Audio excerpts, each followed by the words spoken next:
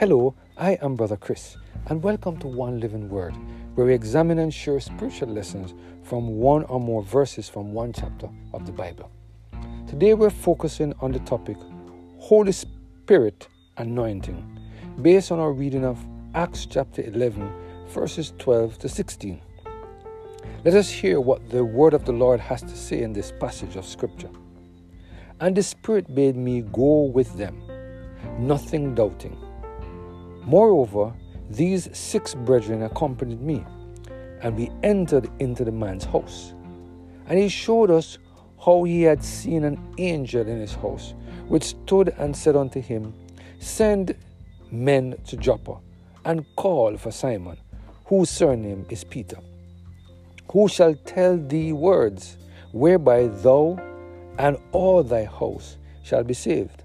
And as I began to speak, the Holy Ghost fell upon them, as on us at the beginning. Then remembered I the words of the Lord, how that he said, John indeed baptized with water, but ye shall be baptized with the Holy Ghost. There are many of us today who want to go to heaven, but we are not willing to do all that God requires.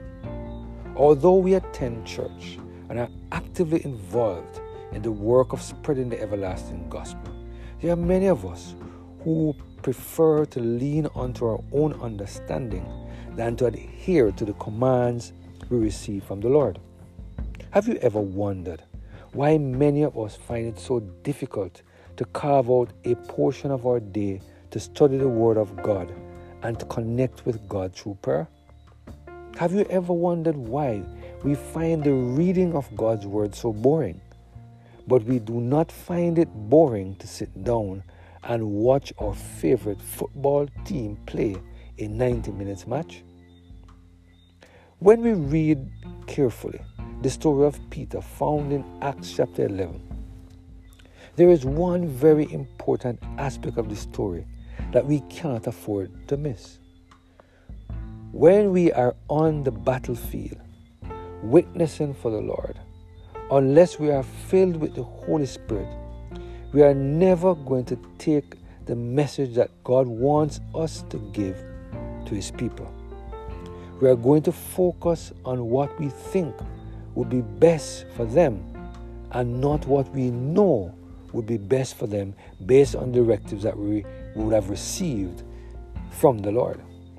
Likewise, unless the Holy Spirit has a positive impact on the lives of those who hear the message that we are preaching, then no one will respond in a positive way to the call to come and follow Jesus. When we examine carefully the following verses in Acts chapter 11, we will see the prominent role that the Holy Spirit plays in the work of spreading the everlasting gospel. The word of the Lord said, And the Spirit bade me go with them, nothing doubting. Moreover, these 6 brethren accompanied me, and we entered into the man's house.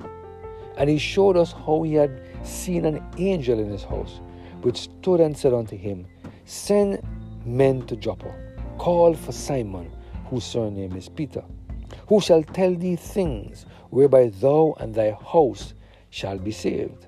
And as I began to speak, the Holy Ghost fell upon them, as on us at the beginning. Then remembered I the word of the Lord, how he said, John indeed baptized with water, but ye shall be baptized with the Holy Ghost. In commenting on this passage of Scripture, Matthew Henry made the following statement. That, and I quote, that which put the matter past all dispute was the descent of the Holy Ghost upon the Gentile hearers. This completed the evidence that it was the will of God that He should take the Gentiles into communion. The fact was plain and undeniable. Verse 15. As I began to speak, and perhaps he felt some secret reluctance in his own breast, doubting whether he was in the right to preach the uncircumcised.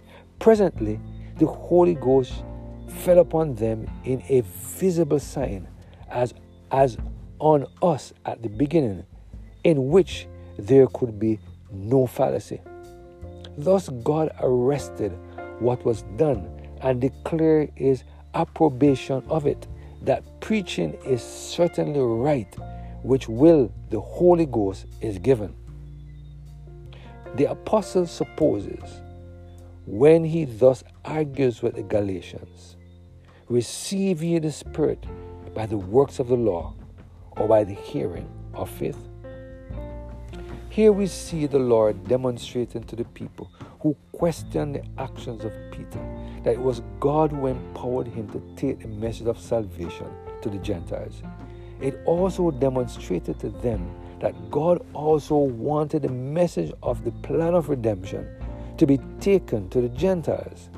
It is important for us to remember that at all times that it is God who will convict the heart of those who hear the message that we bring to them.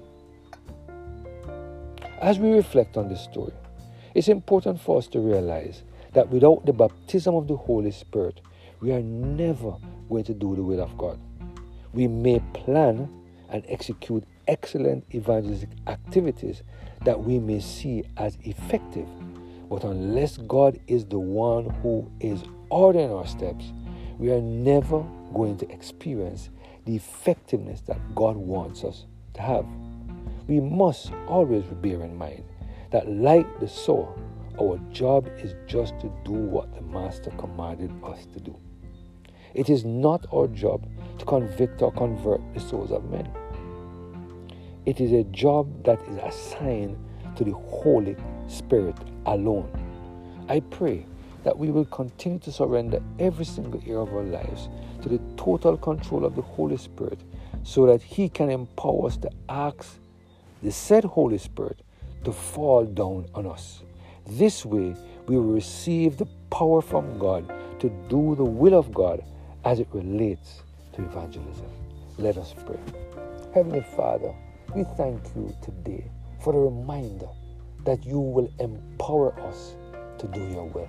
Help us, Lord, to make ourselves available by surrendering our all to the control of the Holy Spirit, so that He can empower us to do the work you have assigned, spreading the everlasting gospel. Thank you, Lord, for hearing and answering our prayers, we pray, through Jesus Christ, our Lord.